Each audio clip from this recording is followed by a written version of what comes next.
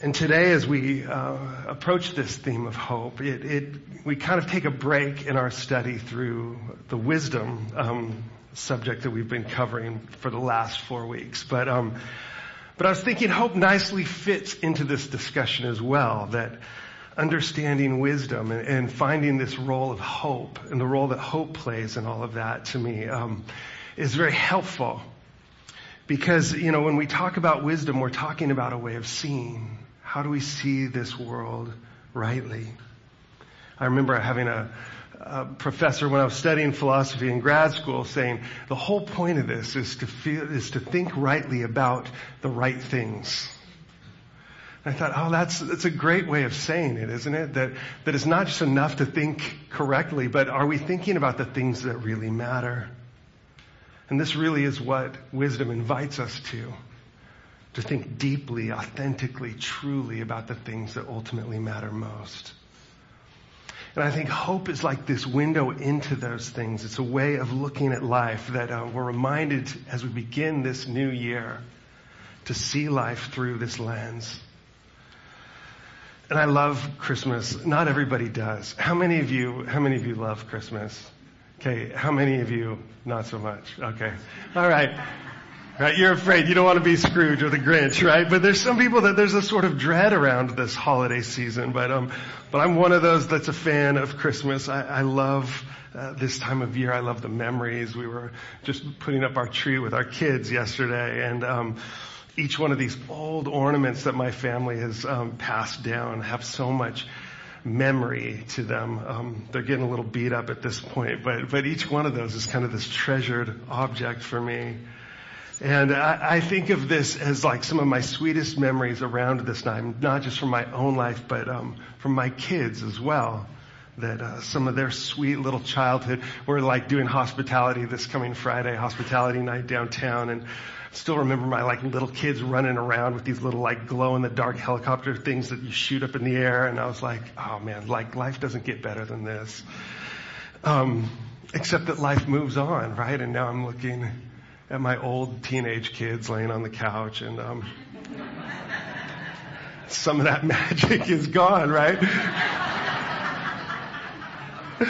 So now I listen to Phoebe Bridgers' Christmas album, which is a little wah, wah, wah, and Patty's like, what are we going to listen just to another melancholy midlife Christmas album again? And I'm like, it's kind of beautiful, right?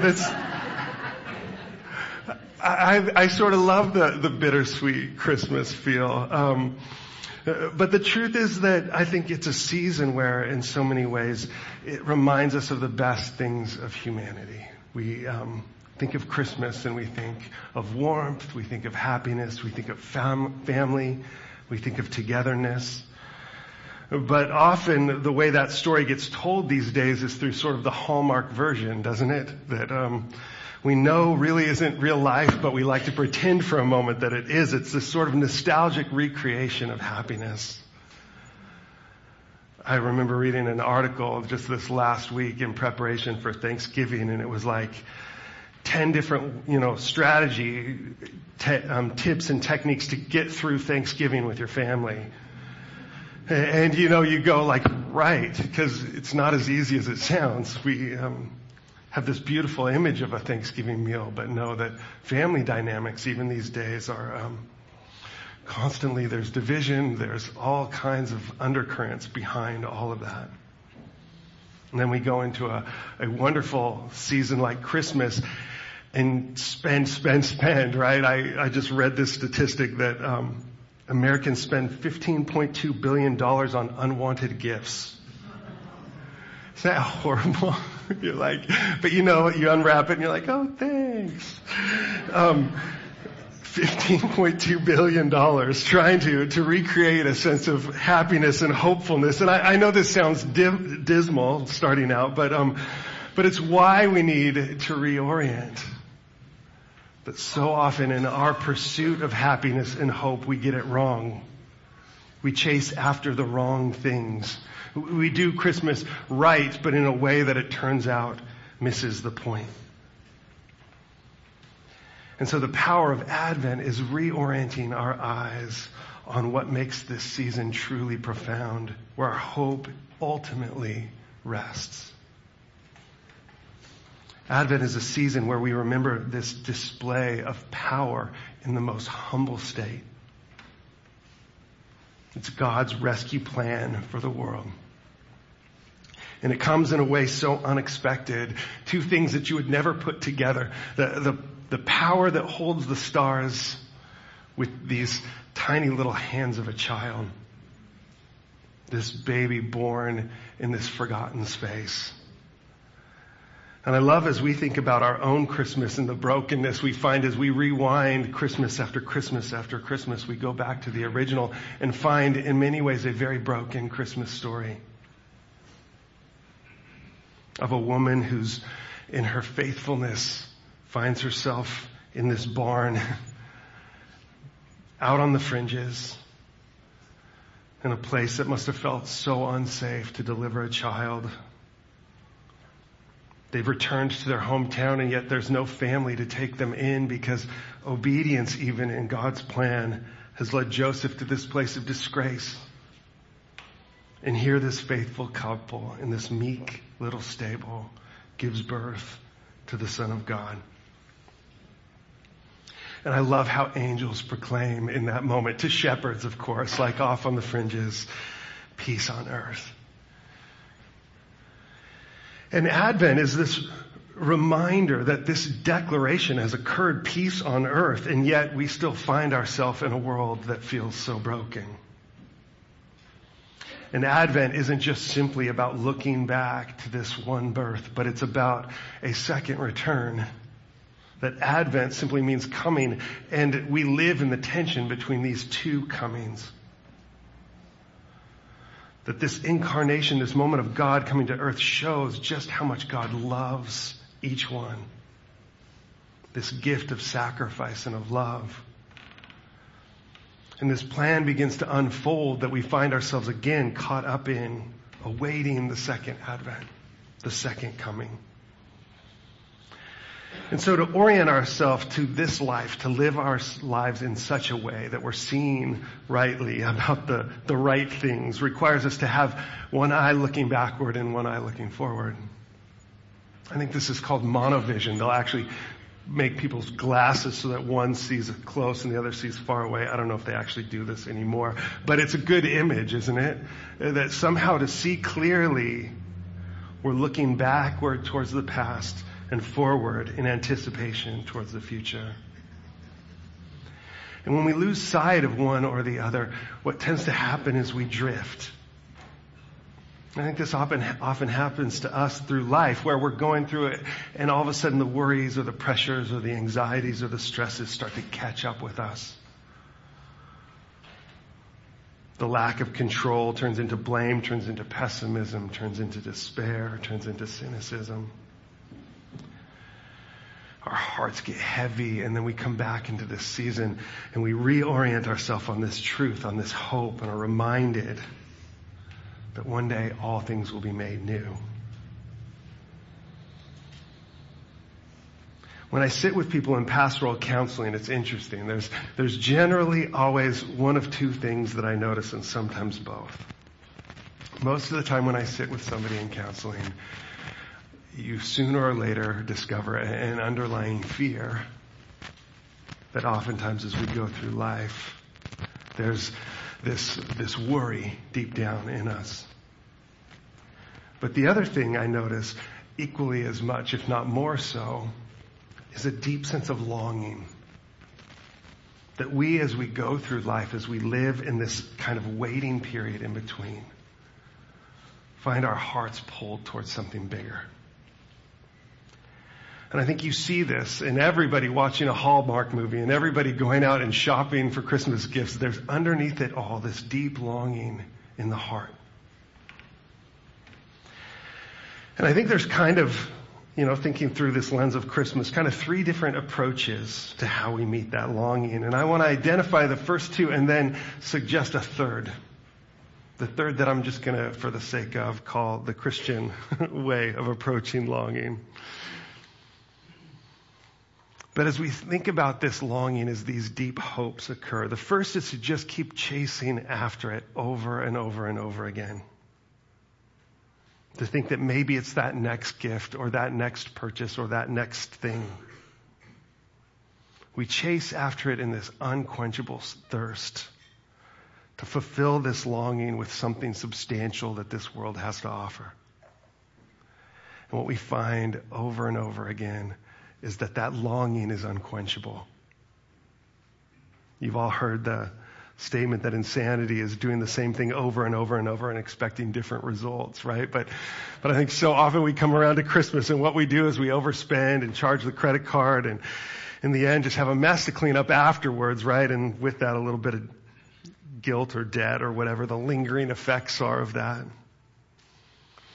You've heard me mention this before, but Blaise Pascal talks about this idea of life as a chase. And says we're like a hunter pursuing a rabbit where when we catch it, we don't know what to do with it. That the happiest we get is to be on the verge of acquiring that thing we believe will make us happy. And so you see the brokenness in this, and yet so often we're caught up in a cycle that we just can't get out of. The second path, which is maybe a little bit more mature than that, is sort of the jaded path. That has kind of given up that there's an answer to this. This person has realized that this world is all there is, and so they sort of resign themselves to this longing as just sort of a part of life. I love that the book of Ecclesiastes is in the Bible, but I think that's kind of what that whole book is about. The author of that writes, "Man has nothing better under the sun but to eat and drink and be joyful. For this will go with him in his toil through the days of his life that God has given him under the sun." A sort of resignation to the fact that, you know what, this is as good as it gets, so you know what, you might as well enjoy it as best you can. It's a way of protecting our hearts, I think. And lingering underneath that oftentimes is a bit of resentment, maybe a tad bit of superiority with it too. But the third path that I want to suggest to you today, which we'll call the path of hope, I'm going to attribute largely to C.S. Lewis. He basically says this, that if our longings and appetites cannot be realized in this world, that simply means we've not reached our true country. He says it like this: probably earthly pleasures were never meant to satisfy it, but only to arouse it, to suggest the real thing. If that is so, I must take care, on the one hand, never to despise or be unthankful for these earthly blessings, and on the other, never to mistake them for the something else of which they are only a kind of copy or echo or mirage. I must keep myself alive in myself.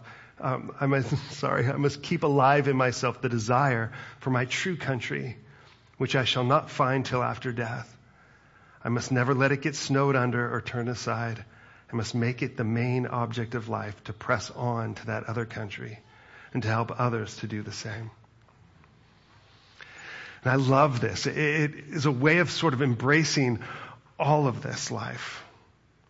To hold the joy without needing to clutch to it and cling to it. To savor it with gratitude, to recognize it as the gift that it is. A window into something so much more. And we get these little tastes of it here and now. These moments of joy. And when they come, they kind of catch us off guard, don't they? And how desperately we want to recreate those things time after time. It never quite can, right? That joy comes in and reveals something bigger. It says that those appetites, those longings in us are made to be satisfied. Just not here. They're a sign of what is to come, a window into what awaits. And as we live in this space, we practice gratitude for each one of these gifts. I've shared this a few times now, and I put it in a note to you guys yesterday, but this idea of gratitude, this savoring these things, the suggested in an article that I read, they were saying that the posture of noticing 5 things a day leads to a sort of increase in blessing. But even more than that, This author was saying that, given some comparative surveys, the ones that thought of one thing a day, but thought of 5 reasons why, experienced a deeper level of satisfaction and gratitude. I was thinking, oh, that's so curious, but when you practice it, it's kind of cool. When you think about that thing and then think about why, what is it about that? And as you digest those things, you come up with 5 things. And what you find is that each one of those 5, you could probably come up with another 5.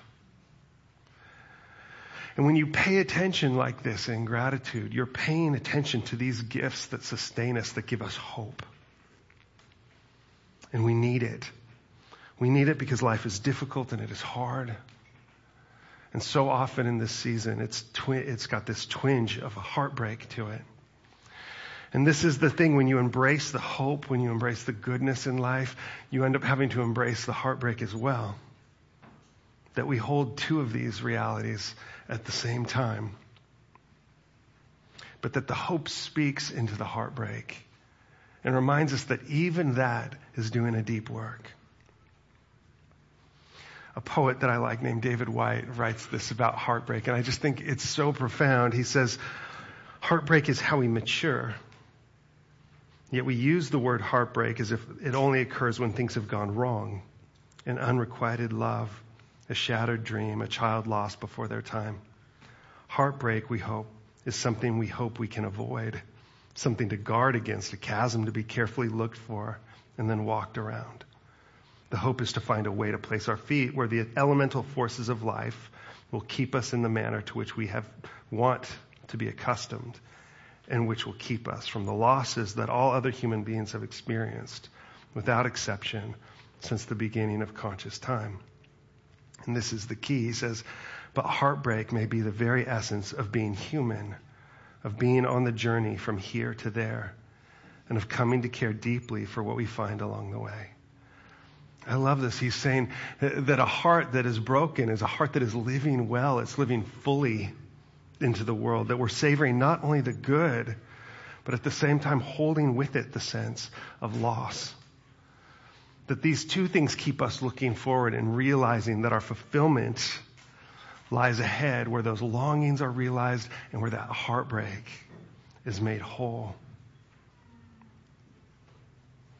We talked about this a little bit last week, how Tolkien has referred to this life as a long defeat.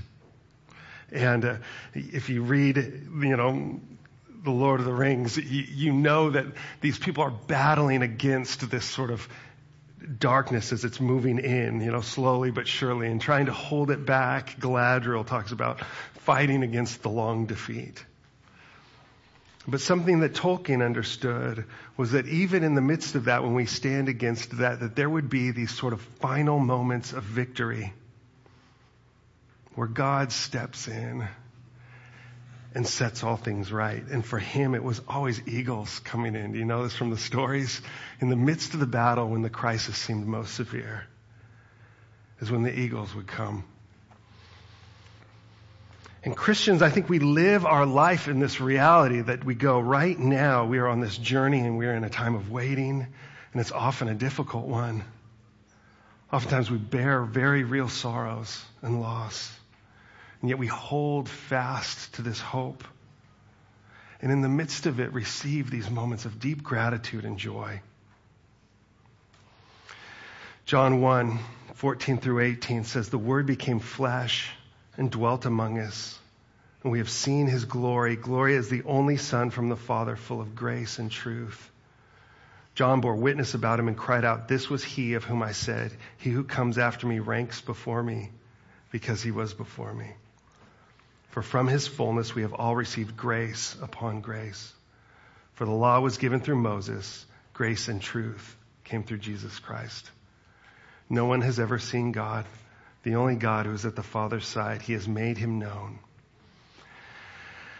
And as we come to Christmas, we come to savor this light coming into the darkness. This light that comes in and pushes back the darkness. It reveals the reality of God's kingdom. And I love how it was there physically. They touched him. They ate with him. He walked with them through their lives, this reality of God coming into this story and setting things right.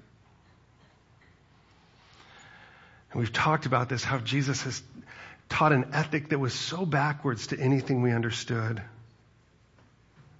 That the greatest would be the least, that to lead you are the servant of all, that to live you must die. But Jesus wasn't just the bearer of this message, he was the proof of it. And after he died, he resurrected as the first fruit, the reality of what lies beyond. And before Jesus left, he left us with this beautiful promise. In John 14, he says, "Let not your hearts be troubled. Believe in God. Believe also in me. In my Father's house are many rooms. If it were not so, would I have told you that I go to prepare a place for you? And if I go and prepare a place for you, I will come again and will take you to myself, that where I am, you may be also." And this promise, Hebrews tells us, is like an anchor for us. Hebrews 6:17-20 says, "So when God desired to show more convincingly to the heirs of the promise the unchangeable character of his purpose, he guaranteed it with an oath, so that by two unchangeable things in which it is impossible for God to lie, we who have fled for refuge might have strong encouragement to hold fast to the hope set before us. We have this as a sure and steadfast anchor of the soul, the hope that enters into the inner place behind the curtain where Jesus is gone as a forerunner on our behalf." This idea, I think our understanding of anchor, right? We have hope as an anchor, which feels like, well, isn't that sort of holding you back, right? You drop an anchor so the ship doesn't move. But in this time, they had this method of anchoring that was called kedging. And they would use it in the midst of a storm. And when the boat was being tossed and had to drop the sails so that they wouldn't be ripped to shreds, they would send somebody out in a little boat with an anchor in it. And in kedging, you can go Wikipedia it later, but they would take this boat out into safe harbor and drop that anchor. And then they would pull the ship into the harbor. And I love this image of Jesus going first. Jesus is this one in this like little boat sailing through the storm. And this was incredibly dangerous, like the person that went first in this little boat, this little life raft, basically, taking this anchor forward. And then dropping this anchor in the hope to come and pulling us towards it. And this is the beauty of this hope. It's a work that God has done on our behalf. Where even in the midst of the storm, we have this fixed point pulling us towards eternity. Instead of holding us back, it's pulling us forward. That we live in anticipation of this truth that has been vowed to us by Jesus, that he'll return. And so in these times where we experience anxiety or worry or longing, we remember that this means that we've just not yet arrived where we belong. And sometimes we hold on to that so desperately, don't we? I read this recently from the late Michael Gerson. He says, even when strength fails, there's perseverance. Even when perseverance fails, there's hope. And even when hope fails, there is love. And love never fails. It's like what Paul was saying. We love because he first loved us. We hope because our hope is secure in that love. And some of you today may be going like, gosh, I have so little hope right now, right? You look around and the news feed comes up and you're like, oh no, right? And you spiral down that little spiral of despair, impending doom. We see so much wrong with a broken world. But there's this light that's flickering. And here's the power of this as we think about our guests, John and Heather, being here today. We go, oh, we don't just hold on to this hope, but we take it and we use it to light the hope in others.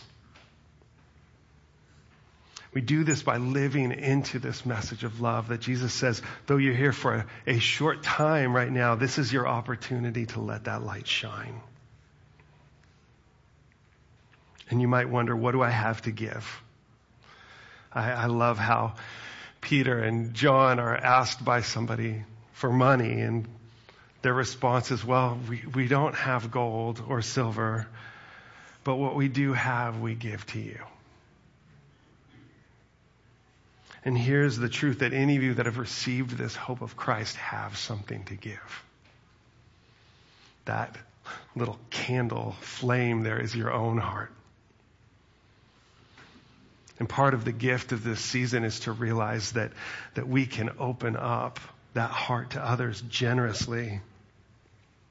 That we don't have to clutch to the things of this world or to hold on so tightly to our possessions, but instead have this freedom to live in this place of trust. And with what we've been given, to be generous, to give our time.